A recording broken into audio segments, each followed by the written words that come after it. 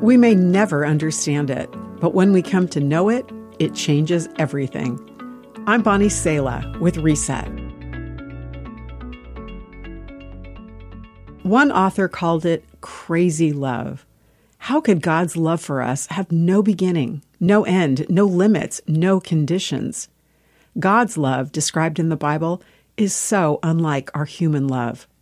When it comes to knowing love, our parents first represent it to us from places of their own brokenness. Later, we mix things like the approval of others and performance up with love. Spiritual leaders may incorrectly burden us with practices they say God's love is conditional on.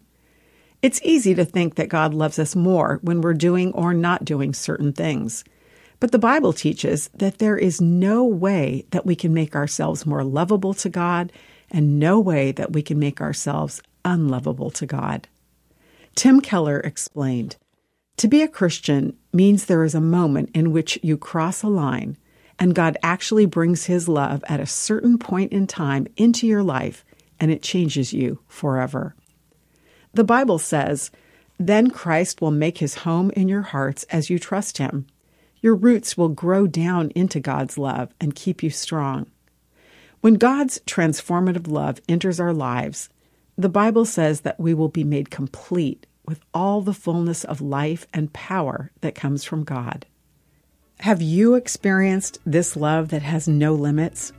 Today is the day you can ask God to transform you with His incomparable love. I'm Bonnie Sala with Reset. To read, share, or hear this again, or to find more resources like this, visit guidelines.org.